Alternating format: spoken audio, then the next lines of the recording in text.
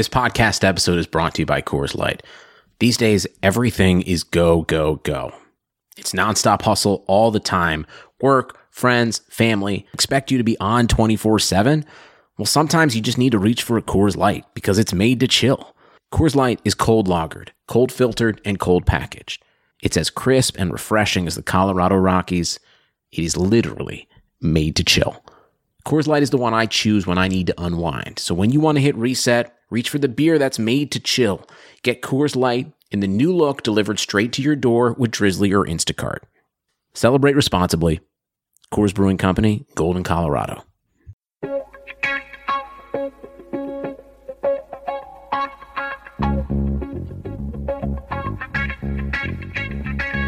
Karlsson, världens bästa Karlsson, hoj här kommer Karlsson, ingen annan Karlsson spelar jag så bra som mig. Karlsson scores! Karlsson.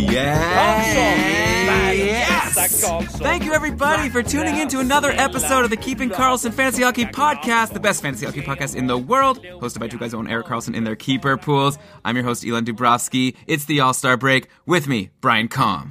Hello, Elon. Hello, everybody. Thanks for tuning in to this very special All-Star Break edition of the Keeping Karlsson Fantasy Hockey Podcast, recently called by commenter Spetzeration Anxiety as the Siskel and Ebert of hockey, except, Elon, I'm not sure which one that makes me. I think I'm going to take Ebert, if that's all right with you. Well, I think you're skinnier, so maybe you would be Siskel, but okay. I'm very excited for this episode, Brian. We can't even talk about this now because we have so much to talk about. So many players have really broken out in the past week. A lot of activity in people's free agent wires, and we need to cover all of these players, and we're going to get to everything. Before we start, let's mention that we are presented by DobberHockey.com, the best website for fantasy hockey. That's all you need to say. That's all you need to know. I said last week, what more can I say about Dobber Hockey? Because I always mention, the line combos, the starting goalies, the articles, and I said, what else is there even to say? And one of our patrons, Chris, commented on our patron-only Facebook group saying, some things about Dobber Hockey. He said, it elevates your hockey consciousness. It's better than the superlative. If Rome had Dobber Hockey, it would never have fallen. It makes ice at room temperature. These are some of the things that are great about Dobber Hockey. But seriously, if you are in a fantasy hockey league and you're trying to win and you're listening to this podcast, so I think you're trying to win and you're not going to Dobber Hockey, there's something wrong with you.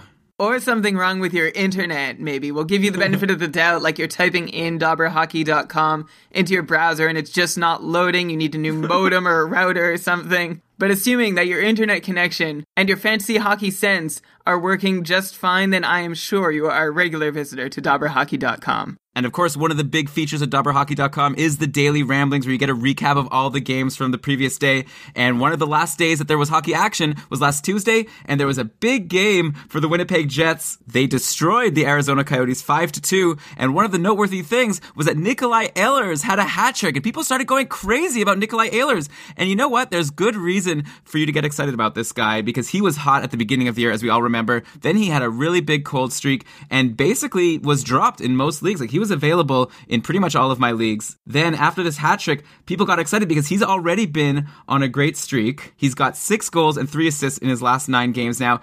And he was down on the third line for a while, but Matthew Perreault is injured. They've done some shaking up of the lines. And right now, Ehlers is playing with Mark Scheifele and Blake Wheeler. And Wheeler and Ehlers just made some magic happen in this last game against Arizona. People are very excited right now.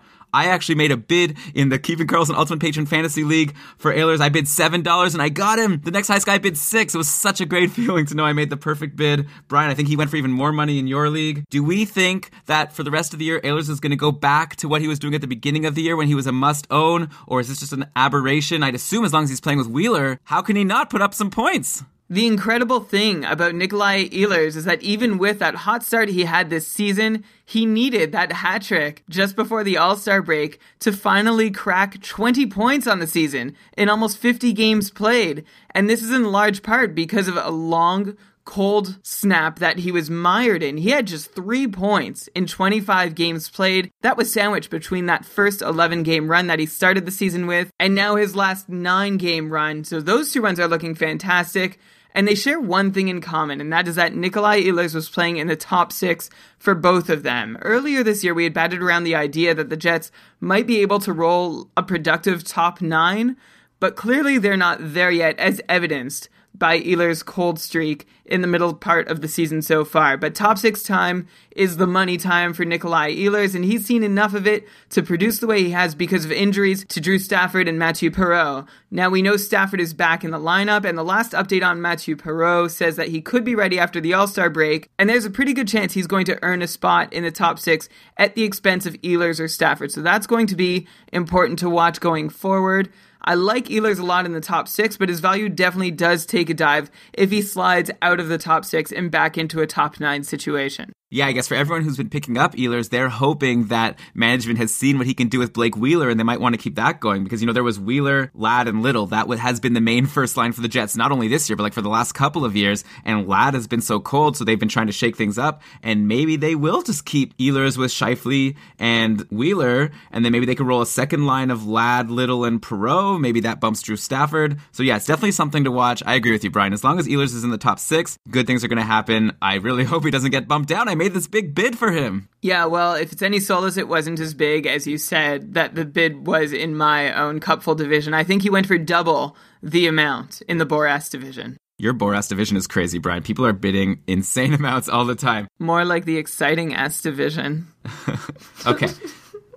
So Nikolai Ehlers isn't the only guy who might be a free agent in your league who has been on fire lately. Let's go to San Jose. Let's talk about a couple of guys, Tomas Hertl and Joonas Donskoi. These guys have really taken off. Let's start with Hertl. 6 goals and 5 assists in his last 10 games. He's been playing with the Joes, Joe Thornton, Joe Pavelski, who have both, of course, also been amazing. But those guys aren't available. Maybe at this point, Hertl isn't available either. Hopefully you grabbed it when you had the chance. At first when he got up with the Joes, we said, like we always do, yeah, while he's on the top line, he's going to be good. But the Sharks juggle things around a lot. But he's been able to stick there, and he's been producing so well that maybe he'll be able to stay there for a while. He's been a plus also in almost every game, either 0 or a plus. If your league counts plus minus, he's been great for you. We actually have a patron, Peter, who asked us on Facebook if we think that Hertl could be a point per game player for the rest of the year. And I, of course, thought well, no, that's a bit too crazy, but I think a 60-point pace is attainable. And I remember, Brian, you responded being like, really? You think he could hit 60 point? But I feel like if he stays with the Joes, why not? That line is on fire. Hertl is clearly a very talented player, and I don't see why they would take him off that line. Yeah, like Ehlers, we've noticed over the last few years that Hertl absolutely needs to be on a top line to be able to put up points, and that's where he is right now and has stayed for one of the longer stretches we've seen in recent memory, alongside Pavelski and Thornton. It's never been a guarantee that he'd pick up points when he got there, which makes his latest run, though, such a really nice thing. He's been sort of steady through the year, but not fantasy relevant steady. Just 15 points in 37 games played up to the end of December. Maybe I'm being generous with that steady designation, but I'm using it because he's actually been steady off the score sheet, specifically in putting shot attempts on net. He's actually second only to Brent Burns in shot attempts taken on the Sharks this year, and his shot attempt total is also high enough to put him in the top 35 league-wide. He also leads all Sharks in high-danger scoring chances so far this year. So while not a ton has happened for Hertl on the score sheet to date, he's been doing a lot of things right all year long. So it's nice to see him starting to cash in on that. And while he's with the Joes, I don't want to get too excited. I know, Elon, we've had someone ask about a 60-point pace. I think a 55-point pace should be fair for him the rest of the way. He's not a high percentage converter, and he's been helped along by the fact that Pavelski and Thornton this season to date have been high percentage converters. Well, hey, if the last 10 games is any indication, he could be a point-per-game player. But of course, that's out of the question. That's why I thought maybe 60 points. But, I guess we'll see 55-point pace, 60-point pace. It's really only the difference of a couple of points by the end of the year. So definitely a guy that I think you want to pick up. I think more interesting is Joonas Donskoi, who's someone that did get a chance in the top line. A lot of people have had a chance with the Joes. Melker Karlsson was there for a while, and he's actually a big loser right now in terms of fantasy because he's not even in the top 6 or the top 9. I'll get to that. But Donskoi first, he's also doing really well. He's got 5 points in his last 5 games, 8 points in his last 10. He's been playing with Logan Couture and Tommy Wingels and definitely cashing in, playing with a star like Couture. And like I said about Melker, the interesting thing is the Sharks have actually split up their superstars. They have 3 lines, one with Pavelski and Thornton, one with Marleau, and another with Couture. So a lot of the Sharks players get to play with these superstars. Melker Karlsson, though, is the one who's on the other line lately with Chris Tierney and Danis Zubris. So definitely Melker Karlsson becomes a snoozer. But Brian, what do you think about Joonas Donskoi? We were excited about him at the beginning of the year when we saw that he would have a chance in the top 6, but, quickly forgot about him. But now he's on another hot streak. Do we think he could keep this up? Donskoy is actually in the same sort of position as Hertl in the fact that he is playing with players that can help him produce. He hasn't been able to be somebody who can generate his own offense at this point in his career, but in the meantime, he has been doing well in the shot attempt and scoring chance department, better than you might have guessed. He's still top 5 in a lot of the scoring chance metrics, like scoring chances 4 per 60 minutes, also shot attempts 4 per 60 minutes, although keep in mind, some of these are on-ice stats. They're not necessarily personal stats. While Hertl's personal stats were quite high, Donskoy is showing up more in the on-ice category. So it's what he and his line mates have been able to do, which is not to take anything away from him. In fact, it shows that he has been able to be part of a productive line that can contribute to a team's offense. And I think it's a great thing for him to be playing with Couture. In fact, I really like what the Sharks have done because they have spread out their offense into a top 9. And unlike the Jets, they're actually able to roll out 3 productive offensive lines. You look at each one, you've got Hertl scoring on one of them with the Joes, and then on the other, you've got Donskoy and Couture is finally going as well. And then on the other, you've got Marleau and Ward has not fallen off completely. He's still at 31 points this season, including a whole bunch in his last 7 or 8 games. So it seems like this is a good thing for the Sharks, and I'm hoping that that merry-go-round that seems to rotate players amongst those top 2 lines a whole lot sort of stops for the time being, and they can roll with 3 reasonably productive lines for the foreseeable future. Yeah, Donskoy is only 1.2% owned in ESPN right now, so that might be a really good value add if you're in a very deep league. I want to mention one more Shark, Brian. We have to talk about Marc-Edouard Vlasic. He has just had such an amazing year, and I feel like he's so underrated for what he's been doing. He's got 25 points in 45 games this year, which is great output for a defenseman. That's like almost a 50-point pace. He's got 8 points in his last 10. He's taken 3 or more shots in half of those games, so he's giving you shots if that's a category. He's been only pluses, just like I said about Hertl. Marc-Edouard Vlasic has been 0 or higher in the plus-minus category. Also, he gives you tons of blocks. So if you're in a league where you have all of these different categories, like he's probably been one of your more valuable fantasy assets this year. Like obviously he's no Brent Burns, but I think this might be a career year for him, right? It has been a heck of a year for Marc-Edouard Vlasic. He has as many points today after 45 games than he has ever had since the 2008-2009 season, in which he set his career high with 36 points in 82 games. He's just 11 points short of getting there, so he needs those over his next 32 games. In that year, he needed 21 power play points to get there. That was the last season that he actually had more than 3 power play points until this one. Now he has 6 power play points already after just 45 games, so hopefully he can keep that going strong. His shooting percentage is a touch high, although last year it was high too, and he wasn't taking as many shots last year as he was this year. Already 84 shots, just 14 shots less than he had in 25 more games played last season. So all this to say, he's doing a lot more this year in a lot less time than he has in years past. A great guy to add, has really emerged as a reliable blue line option. He's been like free agent fodder for several years, drop and add as he goes on little runs and whatnot. But like you said, Elon, now he is a legitimate multi-cat contributor to your fantasy team and should not be a free agent in any deepish league at this point in the season. Yeah, and I guess it's up to you if you are a Vlasic owner. Like Brian said, his shooting percentage is a lot higher than his career average, so maybe you could try to sell high, but, don't just give him away because he might be able to keep this up and he's helping in all these other categories. So way to go, Marc-Edouard Vlasic. Let's move on to Columbus now. Let's look at the score sheet from the game on January 25th that the Blue Jackets had against Montreal. I think there was a typo because it kept saying goal from Atkinson, assisted by Jenner and Dubinsky. And I kept seeing that over and over and thinking, how can this be? Like, they're clearly just copying the same goal over and over. But no, there were 3 goals in that game, scored by Atkinson, assisted by Jenner and Dubinsky. That line is doing amazing. In fact, Brandon Dubinsky in particular, has 14 points in his last 13 games. And Brian, I remember when Johansson was traded, you and I were talking about Wenberg or Dubinsky and who we like better. And I'm pretty sure I said Dubinsky, and he has definitely been the one who has become the bright star. He's the new number 1 top center on the team. But those 3 guys, they're not the only ones doing well on Columbus. Brendan Saad is also on a nice run with 4 points in his last 4 games, playing with Hartnell and Wenberg. And really, the one player on Columbus who's being left out in the cold right now is Nick Foligno, who just came back from injury, and now he's on the 3rd line. So basically, my question to you is, Brian, these are a lot of players who are producing, and that might be free agents in leagues. Like, we have Atkinson, Jenner, Dubinsky, Hartnell, Saad, Foligno. I know this might be a tough question, but like, can you give a quick sort of ranking of these guys, or at least like who are the ones you would want and who are the ones that you think should be left as free agents? I can, but first I do want to acknowledge that so far you have been right in the Dubinsky-Wenberg side bet that we made, and I think you're going to continue to be right. I think I've changed my mind, although I do want to point out that it sounds really lopsided the way you just put it with Dubinsky's run, and Wenberg only has like 7 points, half as many points in the same amount of time, but Dubinsky had 5 points in the last 2 games, and that really makes it look a little sillier than it actually is, and Dubinsky got those points against the Montreal Canadiens, so do those points even count right now?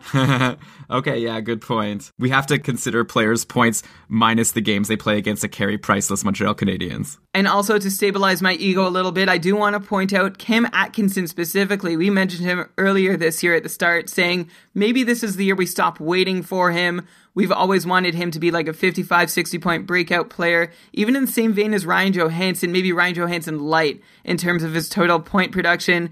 Couple 40-point seasons had a lot of people down. This season, he is poised to break 50 points for the first time in his career, taking more shots than he has in the past, converting more of them into goals as well. It's been a very good season for him. And what's really impressive about him is that only 3 of his 32 points have come on the power play, so he's doing a lot of work at even strength. But to get back to your question about ranking all these Blue Jackets, Elon, it is kind of tough because right now they look to be rolling 2-second lines, more or less. It's really a mix of top 6 talent with really not a top line forward in that mix at all, unless you count Scott Hartnell and Brandon Saad as those guys. I still don't see Dubinsky as a guy who was born to play that 1C role, but as long as he's there and actually seeing 3 to 5 minutes more than Wenberg, who's the next best center on Columbus, I'd consider him the number 1 center, and I'd consider him probably the team's most valuable fantasy own right now. And then looking at Saad, Hartnell, Jenner, and Atkinson, and Foligno even, I think it's all a bit of wash. It's like, I want Dubinsky the most, and then all the other guys are about even. Hartnell gets some shots, so that helps. Saad also gets some shots and goes on a run. So I guess I like them more than Jenner and Atkinson, but Jenner and Atkinson are the ones playing with Dubinsky and seeing a little bit more ice time as well. Yeah, plus to be fair, Boone Jenner, 6 shots on goal in his last game, again, against Montreal, but he's had other 6-shot games. Like, Jenner is no slouch when it comes to shots on goal. Neither is Atkinson, actually. How is Columbus so bad? Why are they the worst team in the league? They have all these good scorers. Well, but they're not good scorers. That's the problem. It's a bunch of second-line talent trying to fill a top 6, and that top line is just vacant right now. Also, their blue line is just horrendous, and Bobrovsky can't stay injured, so there are a lot of things going on in Columbus. They have a lot of decent options at forward right now, but there are no game breakers, especially not with Johansson anymore, especially with Foligno not repeating the season he had last year. And right now, Elon, you mentioned he's out in the cold. He's on a third line playing with Kirby Reichel and William Karlsson, who of course we love, but we don't expect a whole lot from Foligno while he's there. So I guess he's at the bottom of the totem pole, and you're just watching to see who's playing the most minutes, who's seeing the most power play time, and that's essentially going to decide who is the most valuable forward of that group. Yeah, I think they'll be a fun team to watch. I don't think they're going to be the worst team in the league come the end of the year. I guess we'll have to wait and see. One team that was one of the worst teams for a long time, but now has really been on a roll, are the Anaheim Ducks. I know we seem to talk about them every week, but there's a player that has really broken out lately. That is Shea Theodore. And we talked about the Ducks D when Cam Fowler got injured. And I remember saying maybe now's a good time to grab Hampus Lindholm because he's probably going to step up. And Lindholm has stepped up in terms of minutes and he's getting some blocks. But Shea Theodore is the one who's been on the top power play. And Theodore has really been doing a good job of convincing people that he deserves to be there. He has 6 points in his last 6 games on the top power play. He's only averaging around 18 minutes, but still getting all of these points. And a lot of people got really excited about Shea Theodore because on one of the Dauber Daily Ramblings a couple of days ago, he said Shea Theodore is a must-own, and he said that he's the next Shane Gostisbehere. And so, of course, the people are like, oh my God, that's amazing. You know, then news came out that Theodore got sent to the minors for the All-Star break. But you'd assume maybe he'll come back. But then again, maybe he won't because Cam Fowler is going to be coming back from injury. And apparently Theodore is the only D that can be sent down without having to clear waivers. But at the same time, I've been reading some rumors that maybe Anaheim is going to trade one of their defensemen. Maybe for like Jordan Eberle, there's been some rumors like that. So at some point, Theodore might end up staying on the team as the top power play defenseman. And if that's the case, there must be a lot of upside there. So Brian, do you agree with Dauber? Is Theodore a must add at this point if he's a free agent in your league? And let's say if I have Hampus Lindholm, should I make that swap? Well, we did already think the Anaheim blue line was crowded with 3 legitimate options for scoring from the blue line, and Fowler, Lindholm, and Vatanen already there. And now they add a 20-year-old to the mix who has 27 points in 37 career AHL games before being called up. Now he's doing what you just said he was doing, Elon. And now we're getting more gray hairs about how to sort out 4 defensemen on that Anaheim blue line who are all candidates for power play time, for big even strength minutes totals. And the fact that Theodore also has a 2-way contract also even makes it even more difficult to predict the situation because he can be sent up and down on a whim. Maybe they leave him in the AHL for a little more seasoning, work on other parts of his game because they have enough players on their NHL team to handle scoring from the blue line. The reason I'm saying all of these uncertainties, Elon, is because I don't know how this is going to play out. The one interesting thing that there is to note for sure, though, is like you said, Dauber made the comparison to Ghost Bear, and it's there in his minutes too, because earlier this season, when Ghost Bear was just starting, we talked about how he wasn't seeing a ton of even strength minutes, but the percentage share of his power play time that he was getting was disproportionately high, and we're seeing the same thing so far in Theodore's deployment. He has been getting play as a power play specialist, not amongst the top minute munchers for the entire game on defense, but when it comes to power play time, he is out there almost more than half the time for every single game. That is a very good thing. Unlike Ghost Bear, though, there are other options on the Anaheim blue line. We need to remember that in Philadelphia, when Ghost Bear was called up and Streit was injured, not only did they not have anyone capable of manning that power play, but they also didn't have anyone capable of really playing NHL defense on a consistent basis. Anaheim is in a very different position right now with so many options at their disposal, and for some reason Kevin Bieksa signed to like a $12 million contract over the next 6 years. So I don't know if Theodore's entry as a mainstay on that blue line is going to be as smooth as Ghost Bear's, but he has given us production that gives us every reason to believe that he should be able to at least make a very good case for himself to make that transition. So you asked me what to do about Lindholm. Should I drop him for Theodore? Short answer, yeah, I think I would. In the short term, I'd make that move. I feel like Lindholm has already been around the free agent fodder levels of production for parts of this season already. With Fowler coming back, I don't think he's about to really explode, even though towards the start of the season, Elon, you and I were optimistic that he could be one of the main producers on that blue line, but it just hasn't panned out that way. I would probably drop him for Theodore and just cross my fingers and hope Theodore returns to the big league lineup after the All-Star break and continues getting this power play specialist treatment. Yeah, I guess if you wanted to be conservative, you could wait until it's confirmed that Theodore will come back and then make that switch. Lindholm, by the way, has been like pretty valuable, maybe not for points, but he has been putting up a lot of blocks lately, which is why I like him in the Keeping Karlsson League. But at the same time, with Fowler back, maybe that's going to reduce Lindholm's deployment again. So yeah, like you say, lots of question marks with the Anaheim blue line. Very hard to predict from the goalies to the defense to the forwards. We never know what's going to happen with Anaheim. Let's move on to the next player who's probably a free agent in your league and has been on fire lately. Let's talk about Andrei Burakovsky on the Washington Capitals. He's got 9 points in his last 6 games. And I guess that's not surprising considering he's been playing on a line with Evgeny Kuznetsov, who is fantastic, and Justin Williams, who I guess tags along and he's pretty good himself, I guess. But this line has been on fire. Burakovsky is on an amazing pace. And the thing that's especially impressive about it, but also maybe scary, is he's doing it with not that many minutes. Like he scored 2 goals in Washington's last game against Philadelphia in only 12 minutes of play. He had an 11-minute game a couple of games ago, but got 2 assists in that game. So on one hand, that must be really great for his points per 60 minutes. But on the other hand, you really want to pick up a player who's not playing that many minutes, because how can you expect him to be able to produce? But I guess he has been doing it. He's on a great line. Brian, do we think that he's going to be able to keep this up, or is this just a short burst that is going to fall off at some point? Only 1.5% owned in ESPN, so you probably could get him if Brian says you should. There's a lot to like about Andrei Burakovsky's recent production, but if anybody thinks that he is one of the leading scorers in Washington over the last 10 or 12 games during this run that he's on, you are sorely mistaken. He still ranks 4th with 11 points in 12 games on the Washington Capitals for the last month, of course behind Kuznetsov, Backstrom, and Ovechkin. Evgeny Kuznetsov has 18 points in his last 12 games played, and that is the reason why Andrei Burakovsky has been able to put up the points during this run. We already talked about this year how Kuznetsov is just a wrecking machine as a second-line center and has already gotten Justin Williams up to fantasy-relevant production consistently through the course of the season, and now he is giving that same gift to Burakovsky, who, like you said, Elon, is not seeing a ton of minutes and is also not shooting the puck a whole lot. In his last 7 games, there have been 4 occasions where he has only put up 1 shot or even no shots at all. So if you're looking for peripheral contributions, you're not going to get them from him, But of course, points are a lot more important than that. And as long as he's playing with Kuznetsov, I imagine he can put up points at a reasonable pace. If there is somebody burning a hole in your roster right now, he wouldn't be a bad person to replace him with, but I don't know if you can expect a point per game pace with him the rest of the way. But I'm going to keep running on this sentence because I feel like Kuznetsov can do that for just about any reasonably talented NHL player, as he has for Justin Williams so far this year. Williams himself is nearing a 60-point pace so far this season, and I think anyone playing with Kuznetsov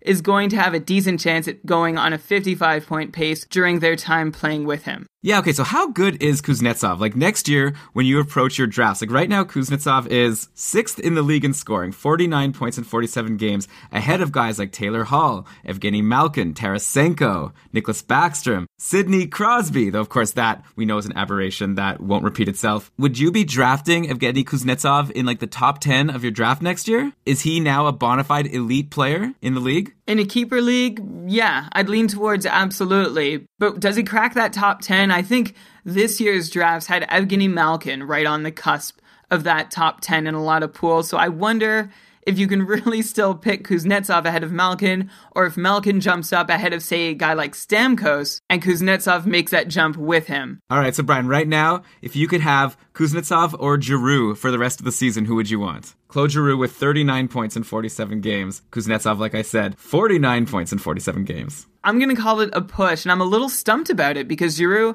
has all those things you want to see, plus the talent to be able to cash in on it in terms of being a top-line player.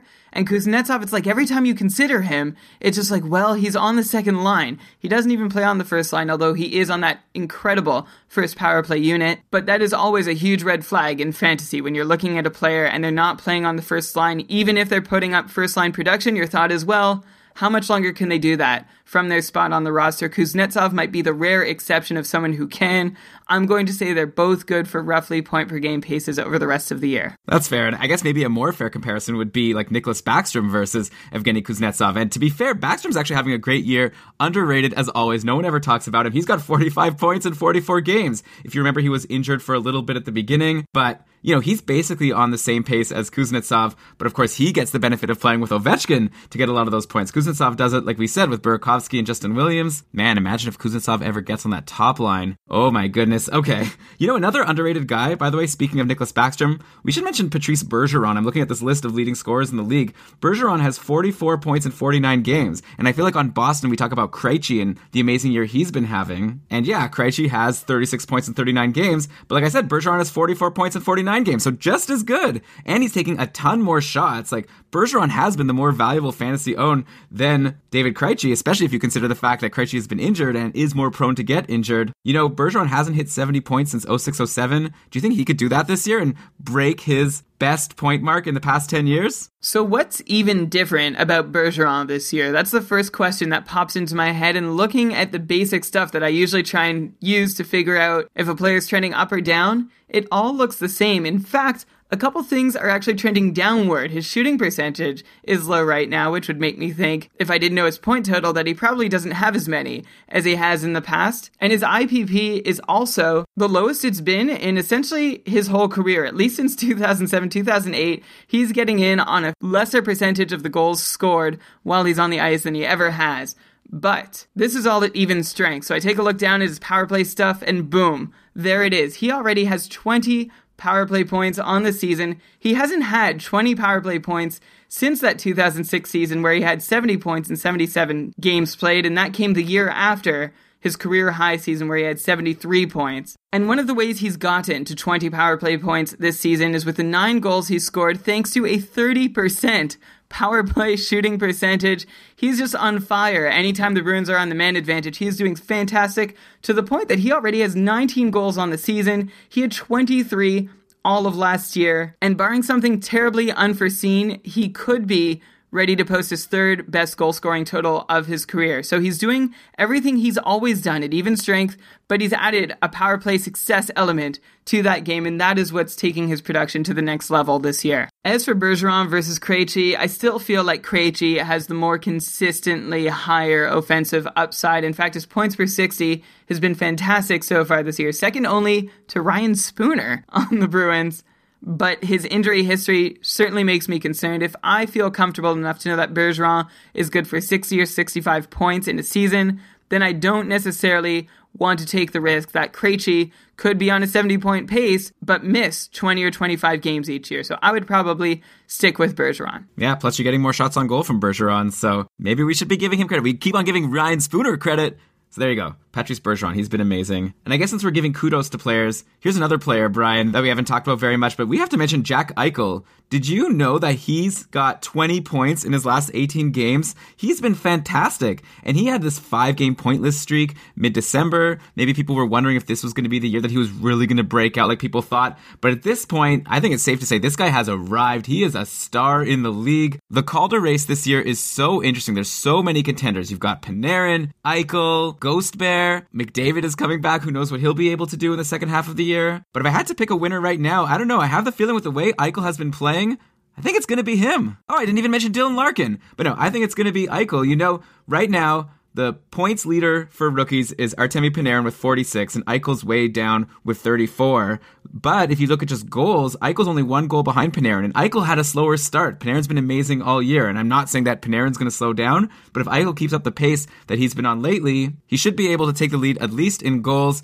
Brian, do you think Eichel's going to keep this up? If we look at the NHL season in chunks of thirds, 2 have passed so far, and they've been very different thirds for Jack Eichel. The first third, everybody got super excited when he started, scoring a couple goals in the first few games of the season, but he only managed 12 points in his first 24 games over October and November. But about partway through December, he started going wild. He has 20 points in his last 18 games played. Really started to turn it on just before the Christmas break and then came back seemingly unstoppable from that Christmas break. I remember I drafted him this season, not because I was dying to draft him, but just because he seemed like the best option at the time. I had stuck with him through the first couple months of the year, 2.5 months as a matter of fact, and was just starting to shop him. Of course, you're talking about the Keeping Karlsson League, which is a 1-year league and not a keeper. Otherwise, you wouldn't be shopping Eichel. Oh, for sure. Yeah, so this is a 1-year league. I was just starting to shop him, and I was really giving him the Christmas break to get his bearings and figure things out, having, just a hope in the back of my head, probably more than it was a hunch, that something was going to happen. And something has definitely clicked. Again, the Sabres are also healthier than they have been for most of the season right now. And the team is just looking generally improved. Even if they're not winning a whole lot more games and they're still struggling at the bottom of the standings, they're looking a lot better while doing it compared to the last 2, 3, 4 years. Eichel is a reason for that, but he's also a beneficiary of it. And that's why I think over the rest of the season, he's still going to be able to produce at a very, very high clip. 20 points every 18 games might be asking a little bit much, but I'm hoping for like a 60-point pace going forward as a floor, and that's a really high expectation. There aren't a lot of NHL players who produce that much in this day and age. Yeah, I don't see a reason why he shouldn't be able to keep up at least a 60-point pace, considering he's been over a point per game now for like a month. That's amazing for Jack Eichel. We talked about this Calder race, and I brought up Ghost Bear, and I guess we brought him up earlier also when we were talking about Shea Theodore, but we just have to mention really quickly, Ghost Bear now has 22 points in 29 games on the season. That's a 62-point pace. And if you remember last year, we were so excited about Mark Streit doing so well. He had 52 points at the end of the year. So Ghost Bear is not just the new Mark Streit. He is surpassing what Streit had done. We still sometimes get questions about Ghost Bear. I don't even understand how it's happening. Like recently we got a question about like Ristolainen versus Ghost Bear. Also someone on Twitter asked about Nick Leddy versus Ghost Bear. I feel like the answer to me, and Brian, maybe correct me if I'm wrong if I'm too excited, I feel like the answer is always Ghost Bear. I think he's amazing. I think he might be like the next John Klingberg. Like it's the same type of situation where he's on this amazing power play. What happens at even strength almost doesn't matter because the Philadelphia power play is so strong and he's the main guy and there's no competition, very much like what we were saying about Klingberg at the end of last year. Like I feel like Ghost Bear might be one of the top 5 defensemen, at least in terms of offense for fantasy. Am I going too crazy? Like I actually have Ghost Bear, who I picked up as a free agent in one of my leagues where I am only allowed to keep 2 defensemen each year, and I've been keeping Karlsson and Justin Falk for the past couple of years, and I've felt really good about it.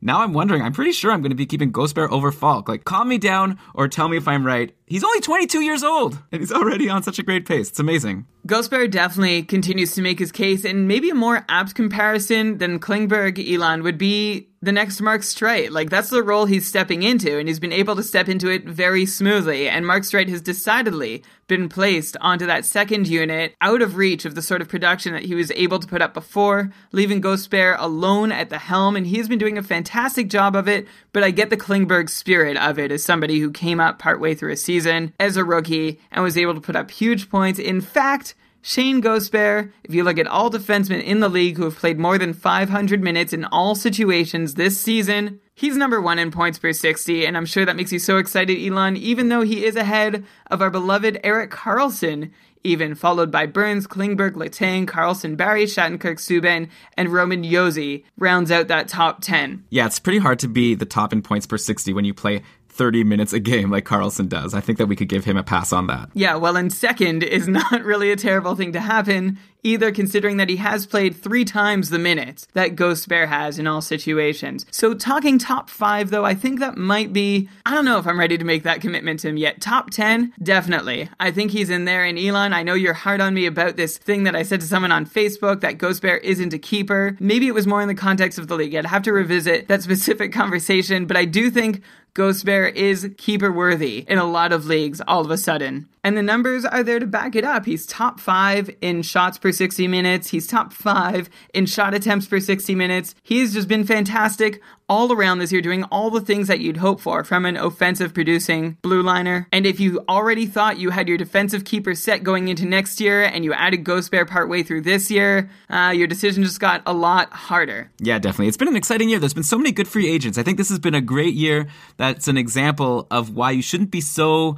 focused on just trading for draft picks and thinking like you're going to give yourself such an advantage by doing better in the draft. Like, the draft is very important, but guys like Panarin, Gosebert, like all these rookies that we've talked about, we didn't expect them to be so good. Then we have guys like Kuznetsov, who maybe you were able to draft late. So it's just been a really fun year for fantasy in terms of finding these diamonds in the rough and people that we didn't expect to be good that are all of a sudden like our most valuable players. Brian, we still have more to talk about in this episode. I want to talk about some outjuries, and then of course we've been too excited, so we should probably bring up some snoozers. Before we get to that, we've got a bit of an announcement for next week's episode of Keeping Karlsson. We are going to try something new. The next episode of Keeping Karlsson is going to be a live episode. We're going to record it live next Thursday, February 4th, on Blab. We're going to start at around 7:30. We're going to tweet out the details. Definitely follow us on Twitter to get the link and how you could join us. We're going to have a lot of fun. It's basically going to be like a patron cast, but for any listener of Keeping Karlsson could come and watch, participate in the chat. We're very excited for this. Again, this is next Thursday at around 7:30 p.m. Eastern Time. So definitely try to make an effort to join us. I think it's going to be a lot of fun. The first ever live Keeping Karlsson regular episode. And just to be clear, Elon, this is a live show for everybody. This is not a patron cast. This is not a patrons only event. If you've always wanted to be in a patron cast but haven't been able to support the show in the past and want to see what it's all about and hear us talk live and hear all the mistakes we make on a regular basis when we are doing it live, then you should definitely come down to this show. It's going to be really easy. You do need a Twitter account beforehand, so make sure you've got that out of the way. But we know we have a lot of Twitter followers who already do, and we really hope to see you all there. Yeah, we're also working on some special guests that might show up along the way. But we've mentioned the patrons. We have to say thank you so much to the patrons for supporting the show. We've been having a lot of fun on the Facebook group, even in the All-Star break. It's been a good time for people to start maybe thinking about their keepers. Now's the time where you're probably making a push for your fantasy hockey playoffs, or maybe you're already secured in the playoffs and you're trying to make decisions on how you can get your roster just right to take that championship. So why not become a patron of Keeping Karlsson? Join our patron-only Facebook group where you can get advice from so many smart people. You could come to our patron casts. It's a lot of fun. So give it a try if you want. KeepingKarlsson.com/patron. We ask for $5 a month and you could join the patron program. But okay, Brian, we still have some content that we want to get through in this episode, and I want to talk about a couple of outjuries. 2 players who came back to play just 1 game before the All-Star break. Let's start with John Carlson, who was out for a long time with Washington, their number 1 top power play defenseman, a huge, valuable fantasy asset. He came back, didn't do too much in his first game, and only played like 19 minutes, which is a lot lower than he usually does. Actually, he didn't even play on the top power play. I assume he was just getting eased back into the lineup, so Matt Niskanen still had a chance to be the main guy there. He played 25 minutes and was on the top power play. I assume, though, that Carlson is going to take his rightful spot, and if you've been enjoying Niskanen's position in the lineup and his very nice run of production, 8 points in his last 12 games, I think now might be the time to sell high if you can, if people don't realize that this is just because Karlsson was out. You could do that, but make sure you really do appreciate that Niskanen has some actual fantasy value with or without Karlsson in the lineup. I mean, he had been cold for a while until getting this promotion with Karlsson out of the lineup, but to start the season, he had 12 points in 23 games, 38 shots on goal, almost 30 blocks, a handful of hits too. He's been a steady multi-cap producer all year, which I can't forget because I drafted him and then dropped him like 2 weeks into the season, probably while keeping Alex Semin on my roster. So while you might want to try and sell high on Matt Niskanen, don't think you're pulling the wool over somebody else's eyes, because they might do it to you if you are thinking that Matt Niskanen is worthless now that Karlsson is back in the lineup. Okay, yeah, that's a good point. I kind of did assume that, but you're right. And I'm taking a look now. Niskanen does block some shots, but of course he's been playing so many minutes, that's probably going to go down with Karlsson back. Just temper your expectations, but maybe you're right. He's definitely not worthless now. He is owned in 100% of leagues. It must be for a reason. And another guy who came back for one game after a long injury is Brandon Sutter on the Vancouver Canucks. He returned finally for their game against Nashville, and better return than Karlsson because he had a goal and he took 3 shots in the game. And you know what? Brandon Sutter returned to a pretty plumb position in the lineup. He was playing on the top line with Daniel Sedin and Jannik Hansen. By the way, Henrik Sedin has been injured. I don't know, we haven't mentioned that on the show, but yeah, that's the case right now. Hopefully it's not long term. But in the meantime, Sutter with Sedin and Hansen has been the top line, and Sutter found himself on the top power play with Burrows, Sedin, Radim Verbata, and of course Alex Edler on defense. And we've been saying for a while that Bo Horvat's been on this amazing run, but I've been kind of thinking, I wonder how that's going to be affected with Brandon Sutter coming back. Of course, Horvat gets to stay on that second line with Verbata and Berchi since Henrik Sedin is injured now, but I imagine when Henrik Sedin is back, things are going to get shaken up. So this is good news for Brandon Sutter, and maybe you're starting to get a little wary about Bo Horvat. Of course, Horvat has kept up the amazing pace every week since we brought him up at first. He hasn't slowed down, but I guess the reason to be wary would be that with Sutter back, maybe Horvat gets pushed down the lineup because Sutter was above him before in the top 6 while Horvat wasn't. So it'll definitely be an interesting situation to monitor. Yeah, well, that situation is only going to come into play once Sedin returns. He obviously didn't make it back before the All-Star break. We'll see how soon he can make it back afterwards. There has been no real update on his status beyond this weekend. And in the meantime, I like them both a little bit. Like Bo Horvat has actually still been doing well on that second line, and Radim Verbata has been able to put in a few points with Bo Horvat in the meantime, too. Not really. Well, he just had a little run of 4 points in 6 games, which is, I guess, a little exciting for any of the people who've really stuck it out with Verbata, although I know their ranks are certainly dwindling. As for Sutter, he's a guy that you probably know I don't feel great about. I didn't like him much in Pittsburgh. I didn't like him in Vancouver, even when he did start the season with 5 points in 5 games, thanks to 2 big multi-point efforts in the first couple weeks of the season. Had gone cold after that before getting injured, but now that he's back in the lineup on that top line, centering Daniel Sedin, even if Jannik Hansen is on the other side, I still like him. I think his fantasy value is probably higher than it will be for the rest of the season once Sedin comes back and takes back his spot on the top line. I don't think Sutter's going to have much value when he's not playing with Sedin, but it might be worth your while to grab him while he is. Yeah, top line and top power play. He'll probably get bumped from that top power play as well when Henrik Sedin comes back. Right, so this is like a very short-term stream, hopefully, assuming Sedin is back soon. If anybody wants to make a move for Brandon Sutter, you'd be well advised to check Henrik Sedin's status regularly to know when to drop Sutter. Yeah, I don't know though, if Sutter could then go to the second line and take over Bo Horvat's spot. That's what I'm saying. I guess you'll just have to monitor and see what happens when Henrik Sedin comes back once the Canucks are actually all healthy and see how everything shakes out. But I'm saying that Brandon Sutter probably can best produce when paired with a Sedin, and when he's without a Sedin, I really don't have a ton of faith in him. So even if he does go to the second line and play with, say, Radim Verbata,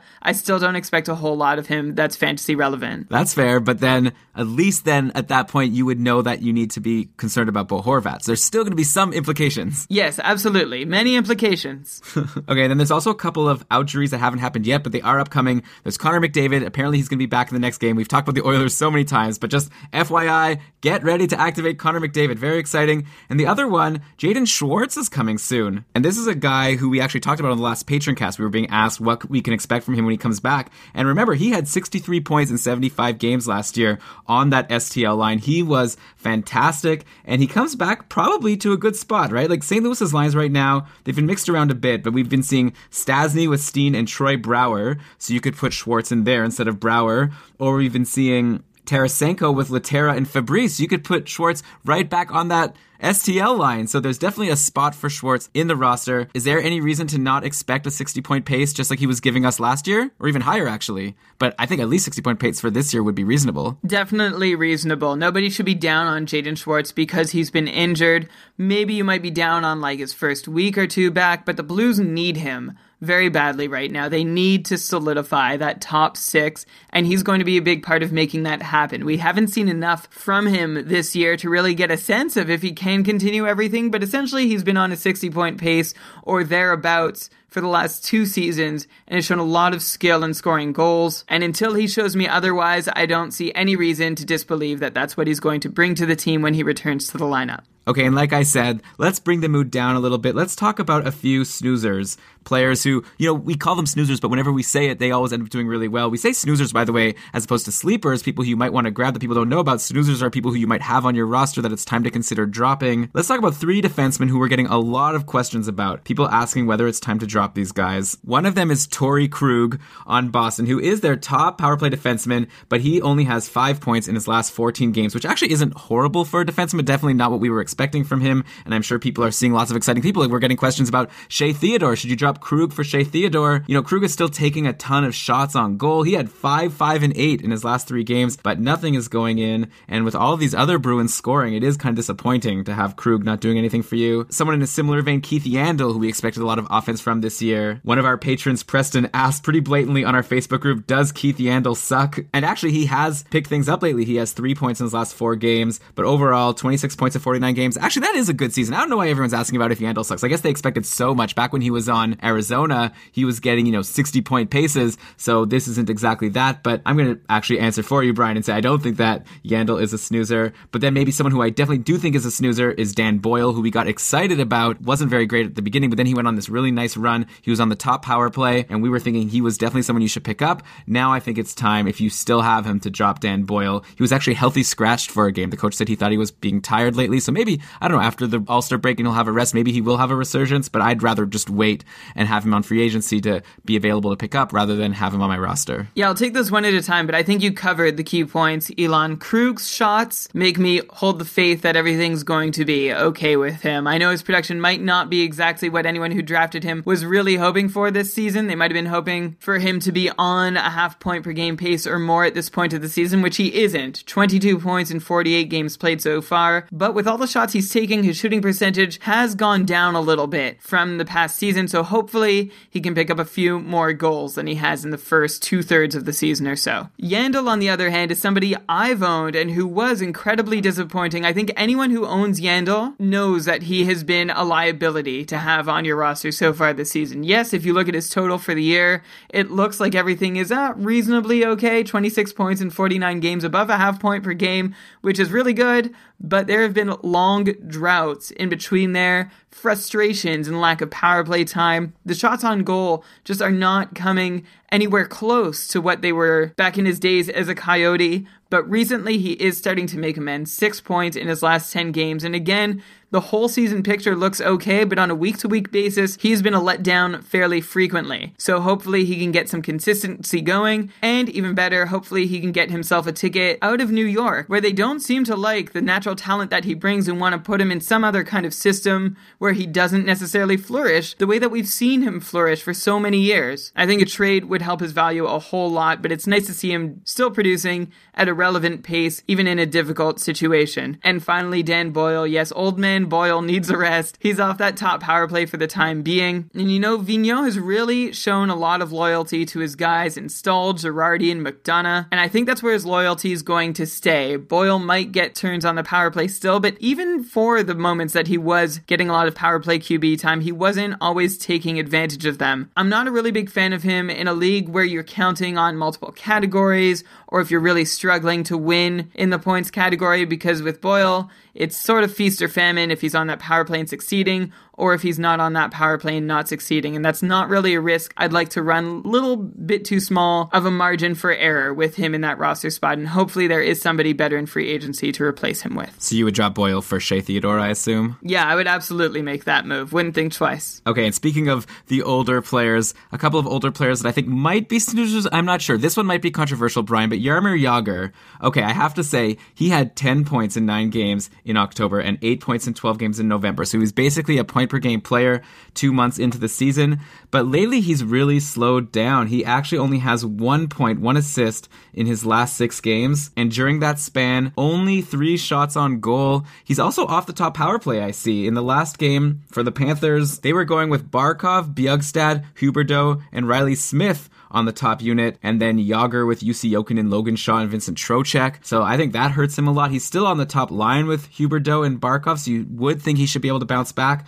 But I wonder if, this point per game pace that he was on at the beginning of the year definitely doesn't seem like he's going to be capable of getting back to that. But do you think he's still worthwhile to be owning in, a deepish league? Like, I have him in the Cupful, and, he's still 100% owned in ESPN. I can't drop a guy who's 100% owned, can I? Even though I've been seeing guys like Jacob Silfverberg and Sam Bennett, these players who were doing so well, but I'm holding on to Jagr and he's not doing anything, but could he bounce back? Right now, Jagr is probably a depth forward on your roster, but he still has the upside that some of your free agent options might not have to be a better contributor to your fantasy team. And we've sort of seen this movie before. Last year in New Jersey, he started off not quite as strong as he has in Florida, but as strong as he could have on last year's New Jersey Devils team. He had 15 points to start the season in 24 games, and then there was a bit of a valley through December and January and February until he picked it up again towards the end of the season, ending with 18 points in his last 19 games. So maybe this is what happens to him at his age. The wear and tear of the season grows on him, and then he might still have a run to give towards the end of the year. But for now, I think this is probably one of the harder times of the year for any older NHL player to play, and you're seeing that effect on the score sheet. At least that's my best theory for what's happening, because I'm not ready to write him off as a fantasy contributor for the rest of the year. Okay, yeah, I think I'm going to hold on for a while longer. You're right, he has so much upside, and hey, I'm in first place.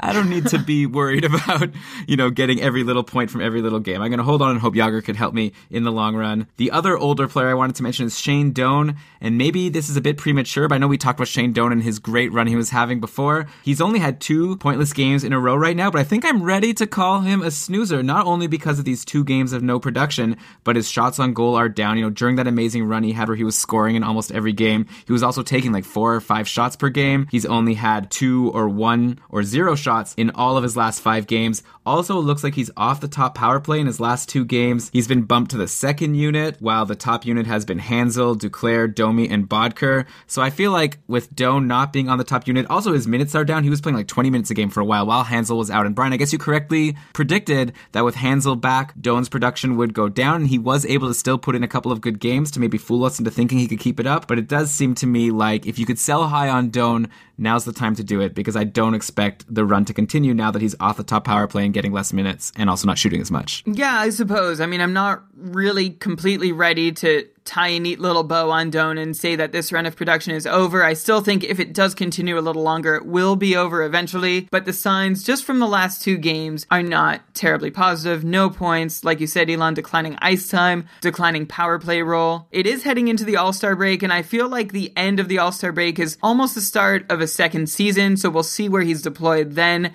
If, refreshed and rejuvenated Shane Doan is ready to take on a bigger role again, but with Hansel back in the lineup, there's just not as much space for him to do that, and you should be watching him as a candidate on your lineup to swap out for a more promising free agent in the near future. Yeah, like if you recall, I was talking about how I got Ehlers with my amazing $7 bid in the Cupful. It was dropping Doan. He's the guy who I dropped to pick him up. So we'll see if that works out for me. And okay, Brian, to close out the show, I want to mention a couple of interesting line combination shifts that have happened. We have to go to Dallas. Let's not get too excited. No one go crazy. But in Dallas's last game, Valeri Nichushkin was back on the top line with Tyler Seguin Seguin and Jamie Benn. And as you'd predict, he got a point. He had an assist. So if you're the type of fantasy player who really likes to make these moves whenever the lines change, that's obviously a great position for Nichushkin to be in. Don't forget, this has happened before a couple of times in the year. There was one time where people really went crazy because there was like 3 games in a row, and he also put in a lot of points during that stretch. He could easily be off the top line any game now, but while he's there, he's probably worth owning. Though, just keep in mind, he's not on the top power play. Hardly getting any power play time at all, actually. So, Nichushkin, just someone to watch. And yeah, if you can stream him for a game or two while he's on the top line, you could probably do a lot worse. You said a couple times this year, Elon. That seems like a severe understatement. It's more like, to me,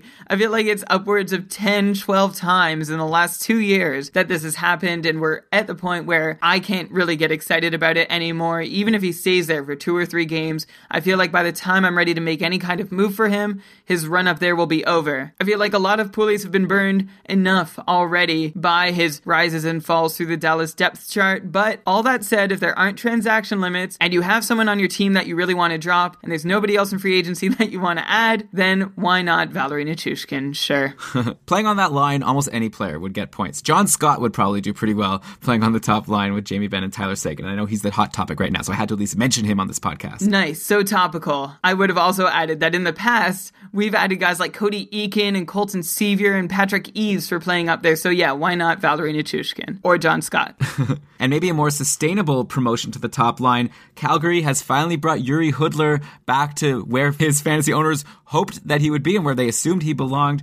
The last couple of games, Hudler has been playing on the top line with Gojo and Monahan. He's also been back on the top power play. So, Hudler came back from injury and he was really he was even playing on the third line at one point. Really seemed like he didn't have much fantasy value. But if you held on, now is the time where we should expect him to at least somewhat approach what he did last year. He's definitely not going to be a 70-point player in the second half of the year like he was last year, but he's in a good position now. Basically the best position you can be on the Calgary Flames. So I would expect better things for Yuri Hudler in the second half if he could stick there, and I don't see why he wouldn't. And if you're a big believer of contracts being motivators for a player to play well, Yuri Hudler could be your second half guy. His contract expires at the end of the season. $4 million made him seem underpaid last year. It's making him seem, maybe about appropriately paid this year. If he wants to get any more, he's going to have to do better than he's doing right now. I'm not saying I necessarily buy into that. I feel like Hudler is going to want to put in his best performance no matter what. But if you have your own theories and your own anecdotal evidence about this really motivating a player, then Yuri Hudler could be one of your targets. And Elon, just before we close out, I'd like to mention